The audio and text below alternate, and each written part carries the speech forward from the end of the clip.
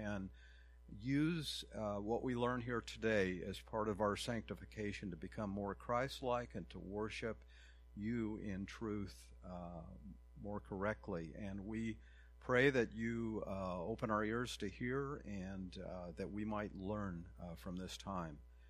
And we pray this all in Christ's name. Amen. Okay, we're going to be continuing our series here looking at different men. This morning we're going to look at Jonah. And most of the material that I'm using is coming from John MacArthur's book, 12 Unlikely Heroes. I also use some material from Abner Chow, professor at the Masters University now. Phil Johnson also, and a paper by Eugene Merrill, who's at Dallas Seminary. But I'm going to take a cue from Mark Harriger and give you a quiz first. Okay? So you have to get 70% on this or come back for some additional learning classes then later. So we'll see how you do on this. Not too hard. Question 1. When God first called Jonah to be a prophet, he boarded a ship at Joppa bound for Tarshish. Why? Here's multiple choice. Multiple choice. Don't give it away to everybody else. And let me warn you here that more than one of the multiple choice things could be correct. You'll have to figure that out, okay? As we go through this. So here are your choices. He was going to meet with the prophet Elijah. He thought God wanted him to go to seminary there first. He was trying to escape from the Assyrian army. He was trying to run away from God. Okay, question 2. What happened to the ship? A great storm arose and threatened to break the ship apart. Or it was overtaken and boarded by the Assyrians. Or 3, it was overtaken and boarded by pirates. Next question. How did the mariners first determine that Jonah was the cause of their trouble? He told them. They tortured him until he confessed. They cast lots. God spoke to them. Okay? Question 4. How did Jonah end up in the sea? The sailors threw him overboard. He was thrown off the ship by the force of the storm. He jumped into the sea to escape from the men trying to kill him. Or God sent a whirlwind to lift him from the ship and drop him in the sea. Okay? Question 5. How did Jonah end up back on dry land? He rode on the back of a giant fish, which took him to shore. He was swallowed by a giant fish, which spit him out on the shore after 3 days. Or he swam for 3 days and nights, finally reaching Tarshish. Or he clung to a piece of the destroyed ship until he drifted to shore. Okay, how are you doing so far? Next question. When Jonah finally arrived at Nineveh, what was the message Jonah gave to the Ninevites?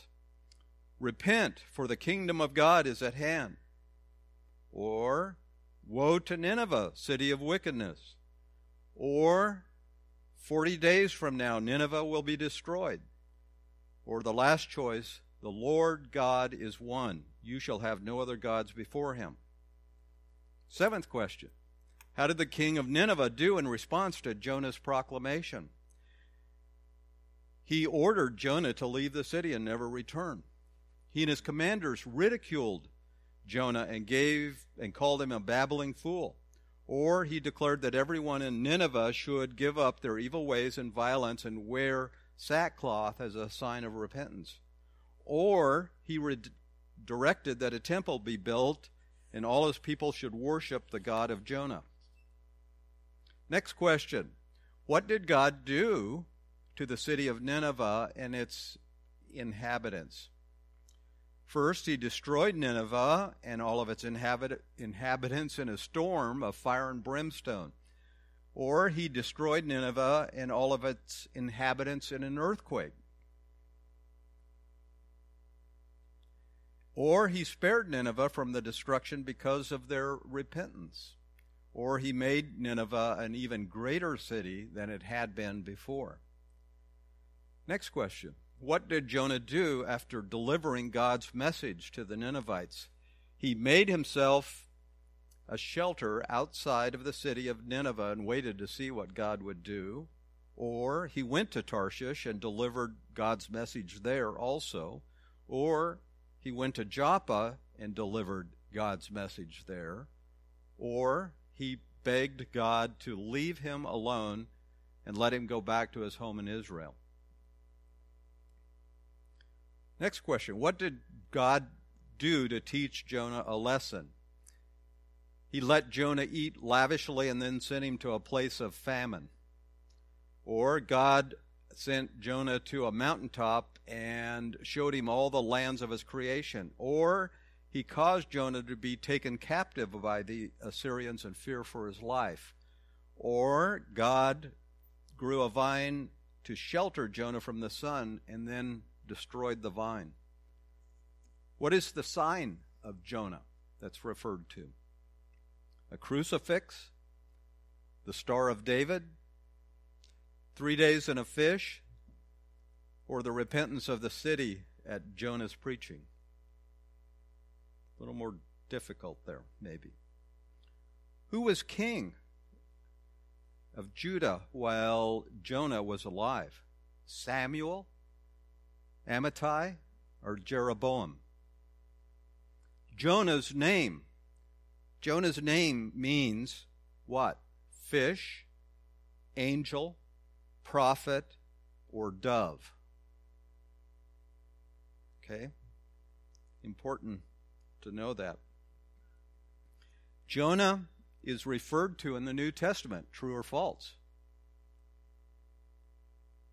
Jonah was referred to in the Old Testament book of Genesis, Psalms, 2 Kings, or Malachi. Okay? 2 more questions. Jonah was from what city?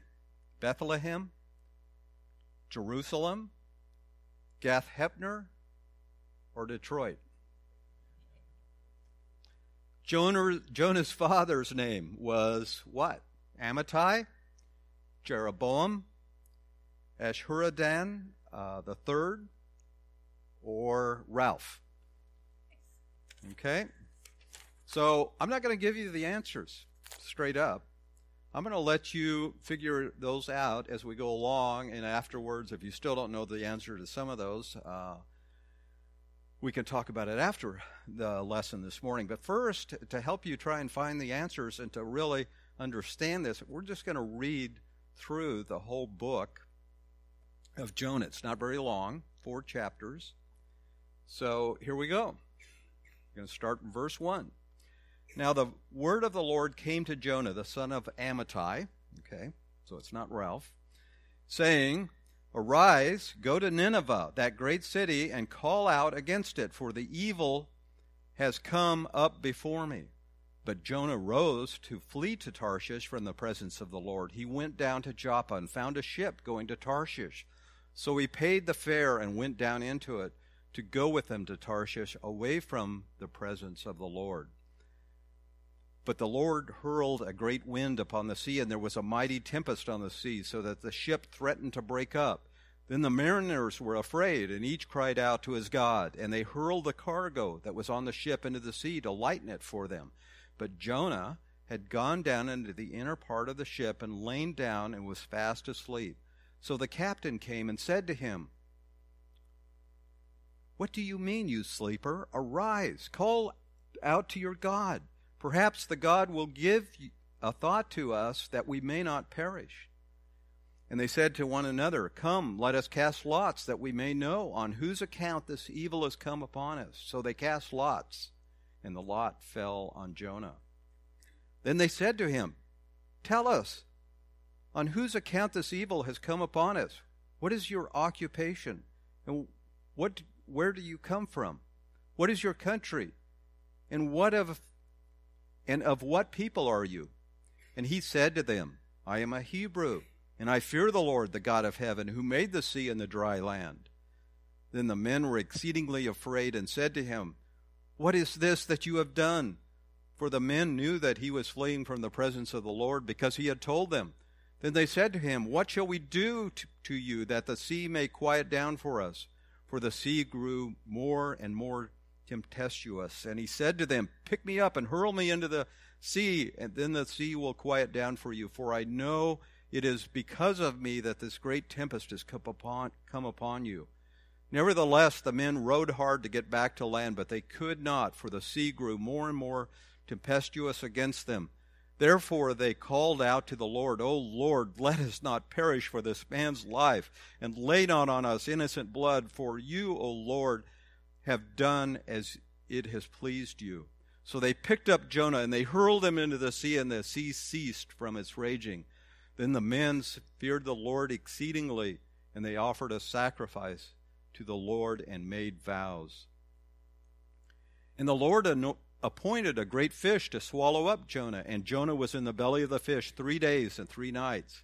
Then Jonah prayed to the Lord his God from the belly of the fish, saying, I called out to the Lord out of my distress, and he answered me. Out of the belly of Sheol I cried, and you heard my voice, for you cast me into the deep and into the heart of the sea, and the flood surrounded me.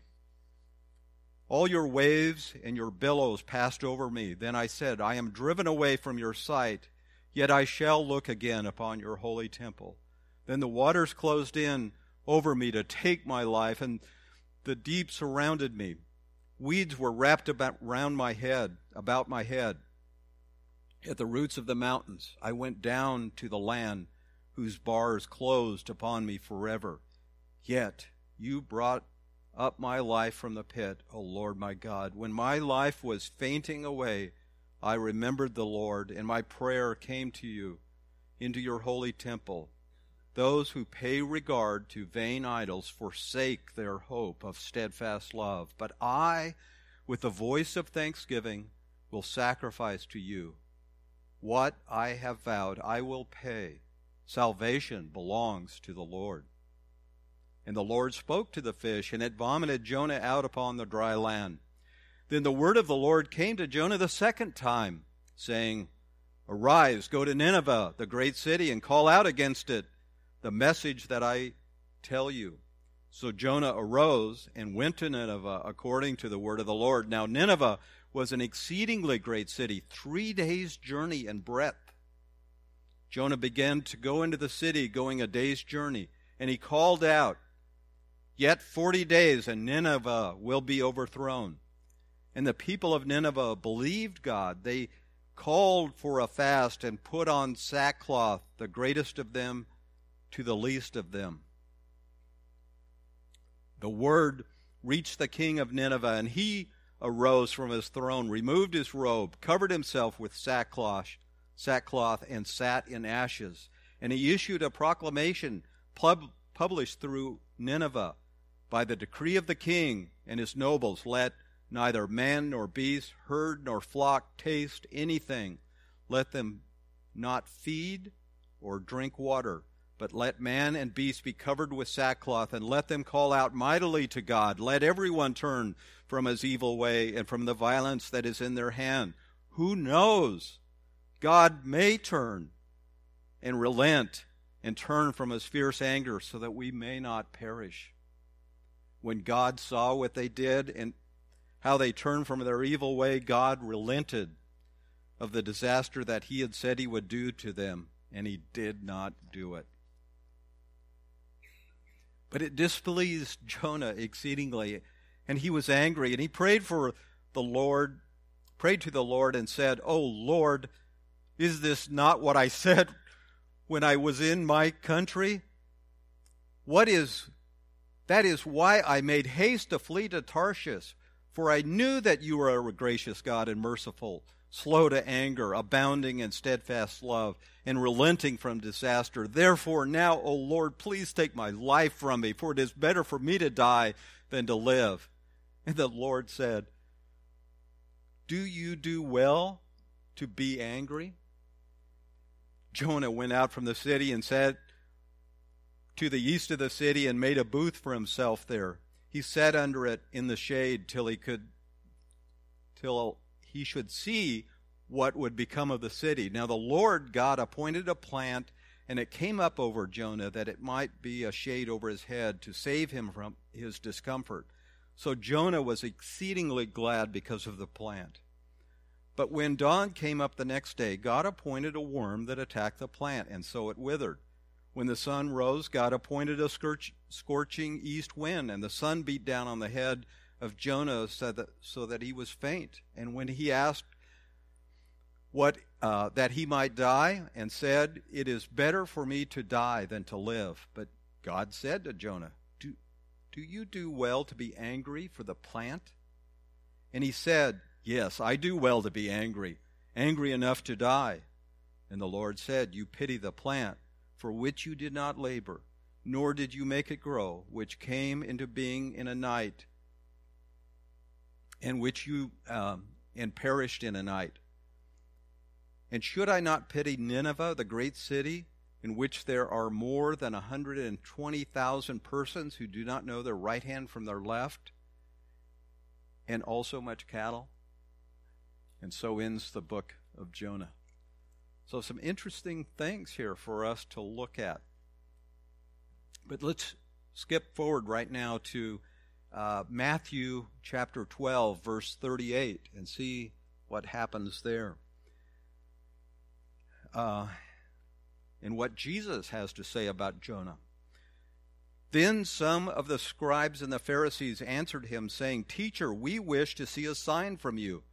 But he, Jesus, answered them, "An evil and adulterous generation seeks for a sign, but no sign shall be given to it except the sign of the prophet Jonah. For just as Jonah was 3 days and 3 nights in the belly of a great fish, so will the Son of Man be 3 days and 3 nights in the heart of the earth. The men of Nineveh will rise up at the judgment with this generation and condemn it, for they repented at the preaching of Jonah, and behold, something greater than Jonah is here. The queen of the south will rise up at the judgment with this generation and condemn it. For she came from the ends of the earth to hear the wisdom of Solomon, and behold, something greater than Solomon is here." And then in chapter 16, Jesus says, "An evil and adulterous generation seeks for a sign, but no sign shall be given to it except the sign of Jonah." And he left them and departed. So what are we to do with this account of Jonah? God had come to Jonah with a simple command. "Arise, go to Nineveh, the great city, and cry out against it, for their wickedness has come up before me." The mandate he was given was clear and direct. Preach a message of repentance or judgment to the Assyrians in their capital city of Nineveh. But for Jonah, this was really difficult. Submitting to the directive proved to be a tremendously difficult task. Instead of heading east toward Assyria, the prophet fled in the opposite direction. He boarded the ship for Tarshish, the westernmost port in the Mediterranean Sea, part of Spain. But he would soon learn in a very astounding way that it is dangerous to try and outrun God. Jonah had his reasons for fleeing.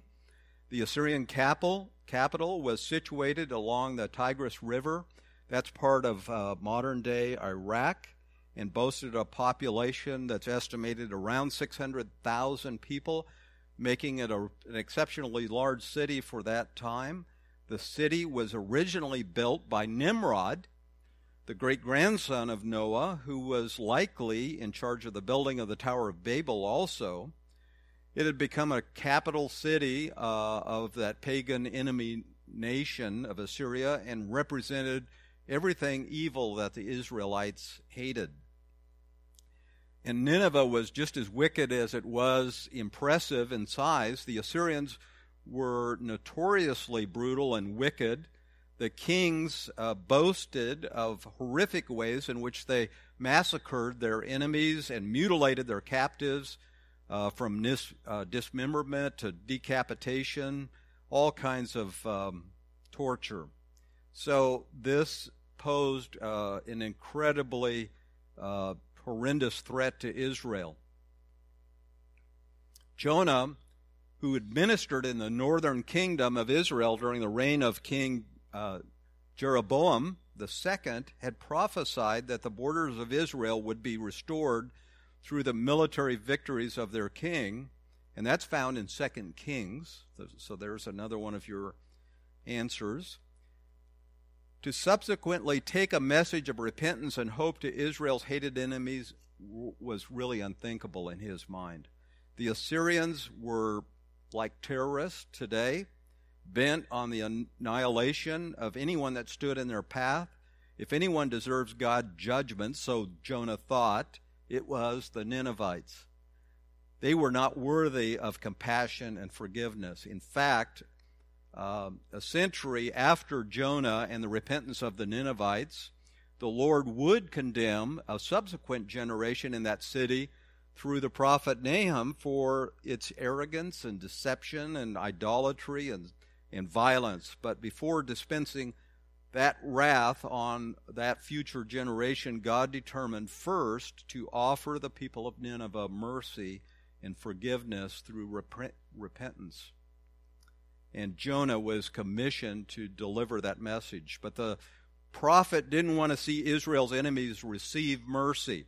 He knew that the Lord would forgive the Ninevites if they repented, and he hated that thought. His hatred of sinners, Jonah's hatred of sinners, regardless of how he rationalized, put him in a very dangerous position. As a prophet of God, he surely knew what his duty was. Okay? He would rather take the chastening or the correction of the Lord than seeing his actions being an instrument to convert the Gentiles, or the Assyrians in this case. That bizarre perspective was what characterized his life at that point in time. He thought that if he ran in the opposite direction, he would no longer be available for the task, and God might find somebody else to go to Nineveh, but he couldn't be more wrong. Though this disobedience was the case with this one man, it was also a symptom of a national failure of epic proportions. When Jonah rebelled against the Lord's command and ran in the opposite direction, he really epitomized the collective failure of the nation of Israel to fulfill their God-given mission. And if you've been listening to Steve over the past year or so, you know what that mission is. From the beginning, the Lord elected Israel to be a nation of missionaries. As his chosen people, they were to be a light to the Gentiles, a people so passionate in their devotion to the Lord and zealous for the other nations to love and worship the true God that their corporate testimony would reverberate through the world. From within Israel, the Lord selected special men to be his prophets and to lead the missionary task. He called on them to confront Israel's apathy and also proclaim a message of repentance to the surrounding nations, warning them of God's impending judgment.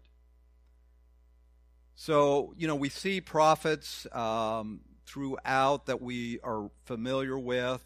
They address the nations like Assyria, Babylon, Edom, Egypt, Syria, Tyre, and other Gentile nations around them. For the most part, those prophets ministered within the borders of Israel and Judah, even while they gave warnings to other nations. But Jonah's cry, as one of the minor prophets, what we classify as a minor prophet, was unique. He was commanded to travel outside of Israel and preach to the Assyrians right in their capital. Though most of these prophets ministered faithfully, the people of Israel as a whole had rejected God and the appointed preachers and failed in their own missionary task. Far from fulfilling their mandate to be an evangelist to the nations around them, they had even become arrogant and apathetic in their own faith and worship. Thus, the Lord's command to Jonah to go preach repentance to Nineveh was more than just a missionary assignment. Jonah was sent to Nineveh in part, to shame Israel by the fact that a pagan city would repent at the preaching of one stranger, whereas Israel would not repent and obey God though being preached to by many prophets. The fact that the Ninevites responded while Israel walked in unbelief was a stinging rebuke to God's chosen people. Centuries later, Jesus himself would use the Ninevites to admonish the unbelieving Pharisees of the day, and we're going to talk about that a little bit more later this morning. The heathen city of Nineveh repented at the preaching of Jonah, but the Pharisees refused to repent at the preaching of the greatest of all the prophets, in spite of overwhelming evidence that he was actually their Messiah. Most Christians today know the names of prophets like Jeremiah, Ezekiel, Hosea, and Joel. And Jonah is one of those minor prophets that most of us are very familiar with. And really secular society, unbelievers know who Jonah is and what the story is there, even though they may not understand the significance of it. Unfortunately, though, Jonah's example as a prophet is largely negative. He illustrates what not to do. The self-indulgent prophet, through a selfish attitude and actions, provides for us a picture of ministry gone wrong in the extreme. Most people would think that he should have been fired from his job. Yet God worked through him to produce a campaign of preaching that brought hundreds of thousands of people to salvation. The book of Jonah teaches us that even when a preacher is reluctant to see sinners saved, God's not reluctant to save them. The Lord's compassion for the heathen was set on clear display as a striking contrast to Jonah's hatred for those same people. Jonah's attempt to run from God did not end well for him. Spiritual rebellion reaps what it sows, as God reproves and corrects those whom he loves. In Jonah's case, that correction came swiftly and in dramatic fashion. His vessel was engulfed by a storm. Jonah was thrown into the sea and swallowed by a fish. 3 days later, a wet and slime-covered prophet collapsed with a stench on dry land when that fish vomited him out. He had just been violently expelled from that fish, and the Lord, so that the Lord could teach Jonah a lesson. Jonah had repented, but when God came to him a second time, he was going to obey this time, at least in action, if not in attitude. The Lord's mercy toward Jonah not only resulted in the prophet's rescue, but also in his restoration to his ministry.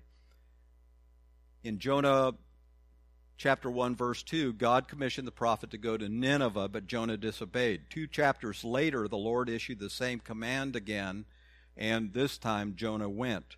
Nineveh, as we said, was on the banks of the Tigris River, approximately 500 miles northeast of Israel, in what's now the country of Iraq.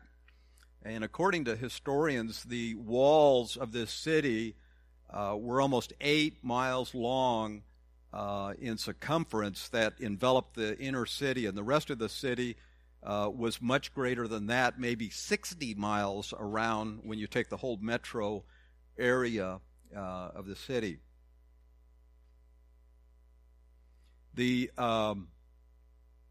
With Nimrod as the founder of that city, the residents of Nimrod, the name Nuhu, which comes from Nimrod, means fish, and thus the city's name could be reduced to Fish Town, and that's what it was known as, Fish Town. And so the people there worshipped the fish goddess Nanshi and the fish god Dagon, and a statue of a man with a fish head was there in the center of the city. So when Jonah showed up with his story about being vomited out from a fish, which actually that story probably got to Nineveh before he did, that took on special significance to the Ninevites, which likely explains why they took such a great interest in who he was and in this fish story. And some people that have looked at this even suggested that the acids from the fish stomach may have bleached Jonah's skin out so that when he arrived there he had a distinctly white and almost ghostly appearance, as you can imagine might have been the case. But Jonah's message was more than just a curiosity in that town. He certainly got their attention, but it was also a threat. Listen what he says. Yet 40 days and Nineveh will be overthrown. Notice the brevity of that message. Jonah didn't explain in that they needed to repent and turn to God. He just pronounced judgment. It suggested that he was still reluctant to really explain the prophecy, still hoping that they wouldn't repent and be saved. Nonetheless, what happened next was a more amazing story or miracle than the fish swallowing Jonah. The text declares the miracle in a very understated way. The people of Nineveh believed God.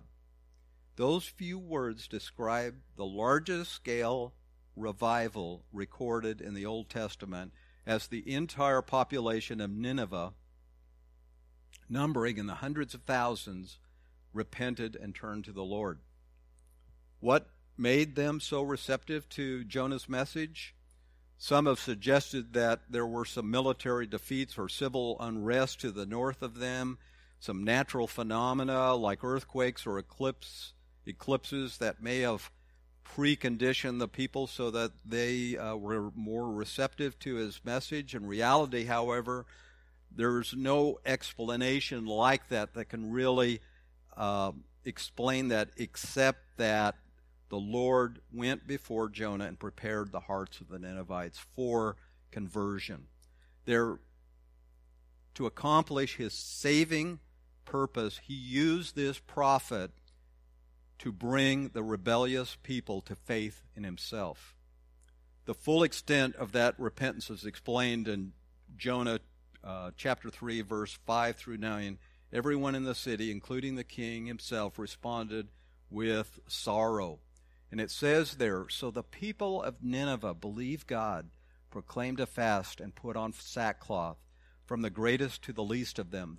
Then word came to the king of Nineveh, and he arose from his throne and laid aside his robe, covered himself with sackcloth, and sat in ashes. And he caused it to be proclaimed and published through Nineveh by the decree of the king and his nobles, saying, let neither man nor beast, herd nor flock taste anything. Do not let them eat or drink water, but let man and beast be covered with sackcloth, and cry mightily to God. Yes, let everyone turn from his evil way and from the violence that is in his hands. Who can tell if God will turn and relent and turn away from his fierce anger, so that we may not perish? The king had exchanged his royal robes for sackcloth and ashes in a public display of personal mourning to symbolize the national repentance. The Assyrian king pled to the true God for mercy and forgiveness, just as he had done for Jonah. The Lord answered the king's prayer. Then God saw their works, that they turned from their evil way, and God relented from the disaster that he had said he would bring upon them, and he did not do it. Our youngest daughter and her husband are missionaries in Africa. Like most other missionaries, they would be astounded and beside themselves with joy at such an overwhelming response to their message. But not Jonah. His attitude of prejudicial hatred toward the Assyrians was still firmly embedded in his mind. If the people of Nineveh repented, it meant they would not be judged. And that angered Jonah. He wasn't happy about this prospect. Just listen to this incredible statement that he makes. It's almost unbelievable that someone would say this. But it displeased Jonah exceedingly, and he became angry. So he prayed to the Lord and said, "Oh, Lord, was it not this what I said when I was still in my country? Therefore I pled to Tarshish. For I know that you are a gracious and merciful God, slow to anger, abundant in loving kindness, one who relents from doing harm. Therefore now, O Lord, please take my life from me, for it is better for me to die than to live." He'd rather die than see a city saved. We sound we can look at that and be very judgmental about that, but don't we often have attitudes like that ourselves? I mean, how many of us have thought things like that when we think about what, in our day and culture, what ISIS has done, or the result of the 9/11 disaster, bombing where they flew the planes into the towers? Don't we have hatred like that towards our enemies at times too? But Jonah persisted, and he would have preferred death over the salvation of his enemies. No wonder he fled towards Tarshish, fell asleep in the midst of a storm, and volunteered to be thrown overboard. Given the choice, Jonah would have rather died than preached to the Ninevites. I don't think I've ever gotten to that point, but certainly I think we all reflect that attitude at some level. Jonah's rebellion wouldn't turn back the sovereign grace of God, though. The Lord used Jonah to accomplish his saving purposes in spite of Jonah's foolish protest. His attitude was reflected, I think Jonah's attitude was reflected in a poem that Jonathan Swift once wrote, a very scathing, satirical poem. It said, "We are the chosen few, all others will be damned. There is no place in heaven for you. We can't have heaven crammed." Okay? So I think that's kind of the attitude that Jonah had in this instance. Jonah's prayer not only exposed his own prejudice and pride, but also it demonstrated the loving kindness and compassion of God. In God's infinite mercy and grace, the Lord can rescue any sinner, even one as wicked as the pagan king of a barbarian nation. Jonah recognized the magnitude of God's grace, which is why he initially ran in the opposite direction. He wanted nothing to do with the divine pardon being extended to Israel's enemies. And it's ironic, when Jonah himself was in trouble, he cried out for God's mercy. But when the Lord extended grace to others, Jonah was filled with resentment. When God withheld his wrath from the Ninevites, the prophet himself was angered. In annoyed disbelief, angered that his own prophetic mission had been so successful, Jonah set up a camp on the outskirts of Nineveh and sat down to see if perhaps God will still judge the city. Evidently, he hoped that their repentance would prove to be hypocritical and superficial, so that the Lord would still destroy the city after 40 days. And so he constructed a shelter there to shade himself from the sun and see how everything played out. And as he sat there, God caused a plant to grow up instantly behind him, but then the next day sent a worm to chew on it and a blistering wind to wither that plant, and so all of a sudden his shelter went away. And the text states that Jonah was thankful for the plant, but after it was destroyed, he again became angry. God caused all of that to happen to humble Jonah again and teach him a vital spiritual lesson. True to form, the whining prophet Jonah again wished for death. And the Lord responded to him with his undeserved patience once again. And he said Then God said to Jonah, is it right for you to be angry about the plant? And he said, it is right for me to be angry, even to death. But the Lord said, you have had pity on the plant for which you did not labor, nor made it grow, which came up in a night and perished in a night. And should I not pity Nineveh, that great city in which there are more than 120,000 persons who cannot discern between their right and their left, and much livestock? Jonah's perspective here was completely backward and completely self-centered. He was passionately concerned about a little shade plant and protecting him from some discomfort, but he had no compassion for the whole city of Nineveh.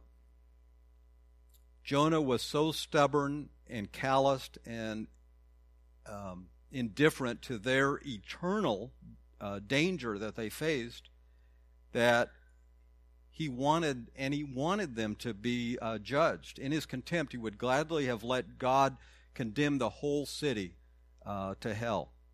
So the stubborn, prejudiced prophet had been operating out of his own self-interest, but the Lord wanted him to put the eternally significant message of salvation above his own selfish concerns and trivial comforts.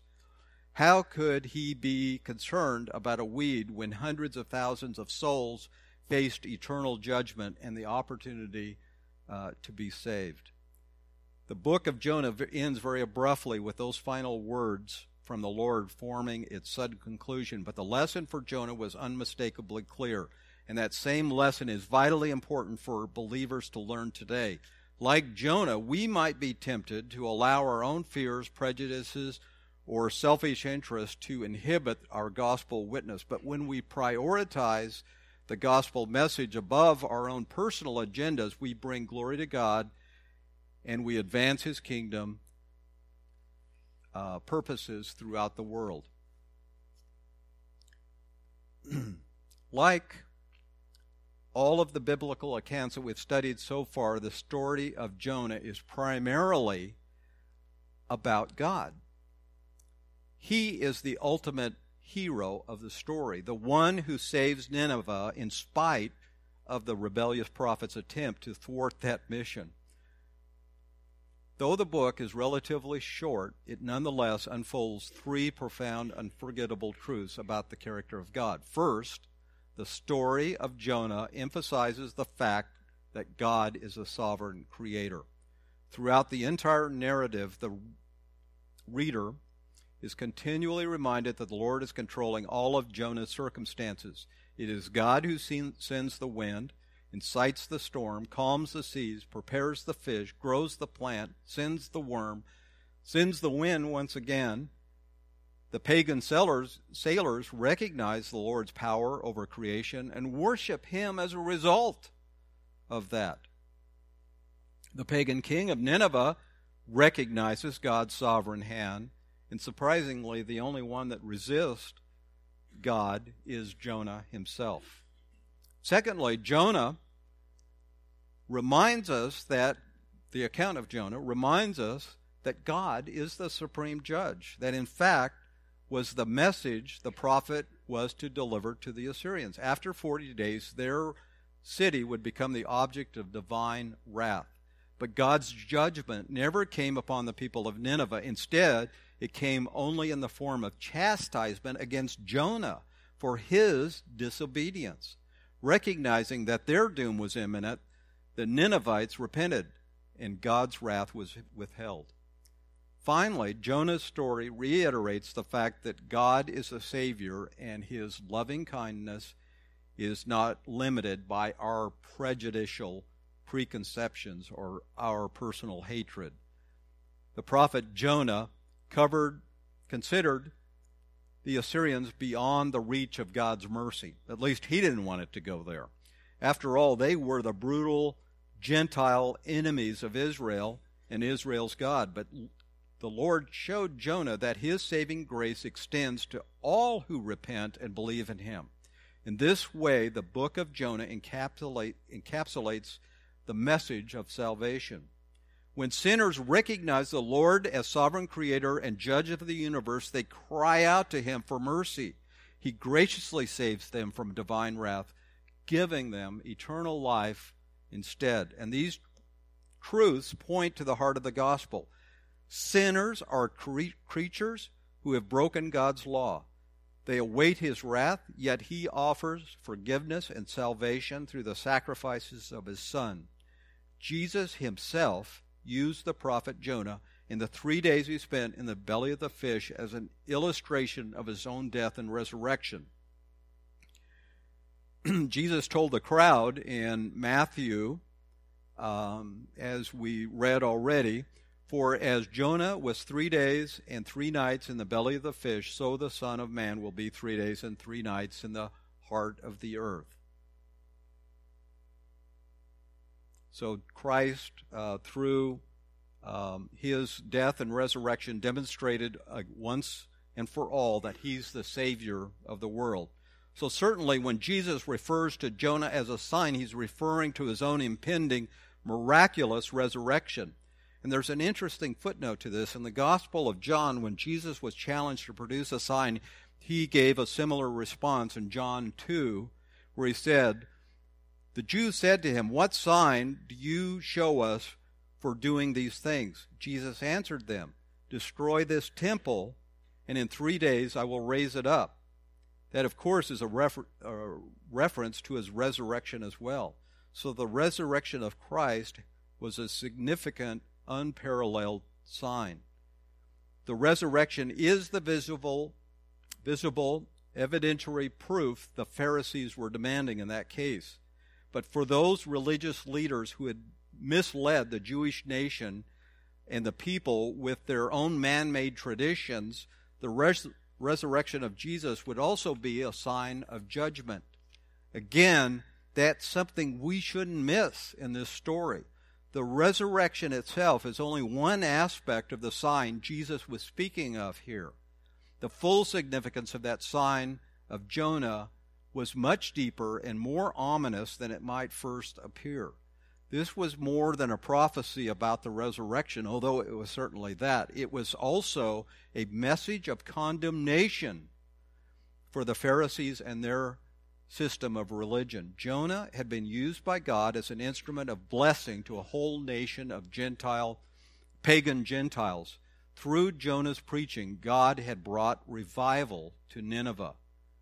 This was a somber message of warning to the unbelieving and rebellious Pharisees. They would have been intimately familiar with the story of Jonah. They knew very well that Jonah was unique among the Old Testament prophets because God sent him on a mission of grace and mercy to a Gentile nation like we had talked about during a time of great apostasy and rebellion there in Israel. The fact could not have escaped these particular Pharisees unless they were brain dead, who were challenging Jesus at this point. His mention of Jonah meant something very specific for them. And it may have cut to their very heart. At least we hope it did. Additionally, Abner Chow, in a series of lectures on Jonah, points out that Jonah himself was the sign in a very real way. He ran away initially, then in chapter 2 he repents and trusts God, and then Yahweh delivers him from the fish. So Jonah himself becomes the proof that Yahweh delivers in his own experience. So that's one of the ways Jesus uses the sign of Jonah. Ironically, though, Chow points out, if Jonah hadn't been disobedient and ran away, this scenario wouldn't have worked. But that's just another proof of God's sovereignty and how even our disobedience is used by God to accomplish his purposes. So Jonah was a display of sovereign grace that prefigured the work of the gospel, reaching out to the Gentiles and redeeming sinners, but bypassing those that held a self-righteous religion like the Pharisees did later. Romans 9, we read, "God has mercy on whom he wills, and he hardens whom he wills. Furthermore, he opposes the proud, but gives grace to the humble. All of that is implicit in the sign of Jonah. It is a sign of judgment against the Pharisees. And those who repent from their sin and believe in him, whether Jew or Gentile, will be saved. Although we are not the Old Testament prophets like Jonah was, we have been given a mission similar to his. As New Testament believers, our charge is to take the gospel to those who are lost, proclaiming to them the reality of the coming judgment and the hope of salvation. When we resist this responsibility, whether out of fear or pride or a preoccupation with trivial things, we fall into the same trap that Jonah did. But when we are faithful to obey the Lord in this way, we experience the wonderful blessing of being used by him to further his kingdom. There is no greater joy than seeing sinners embrace the good news of salvation.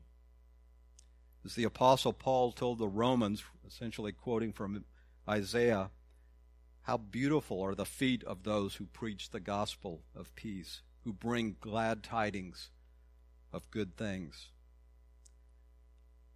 So if fear, pride, or any other thing is holding you back, remember Jonah. Don't be a Jonah. And remember this also. We have an 8-week evangelism class starting in just 2 weeks.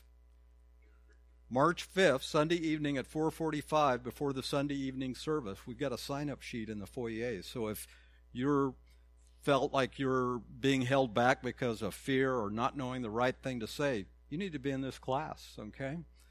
So it's a great time to make sure that we are not motivated or held back from doing what God wants us to do. Okay? Let's close in prayer. Father, we thank you for this message of Jonah. We thank you that we can, through Jonah, see that you are a merciful God that extends beyond our own limited prejudice and our own thinking and our own fears and our own desires, that you are sovereign through creation and that you are a merciful God saving the worst of sinners, the people that we most dislike or may even hate like Jonah did. Father, we pray that we might be good disciples, that we might not be hesitant to share your good news of Christ dying in our stead to pay the sin so that we can be with you in heaven forever. And we pray that we might communicate that faithfully and articulately to those around us. Father, we thank you for this time today. We pray that this might be part of our sanctification, that it might not just be head knowledge that we take in, but that it truly transforms our walk on a day-to-day basis, and that we become more Christ-like through what we've learned here today. And we pray this in Christ's name. Amen.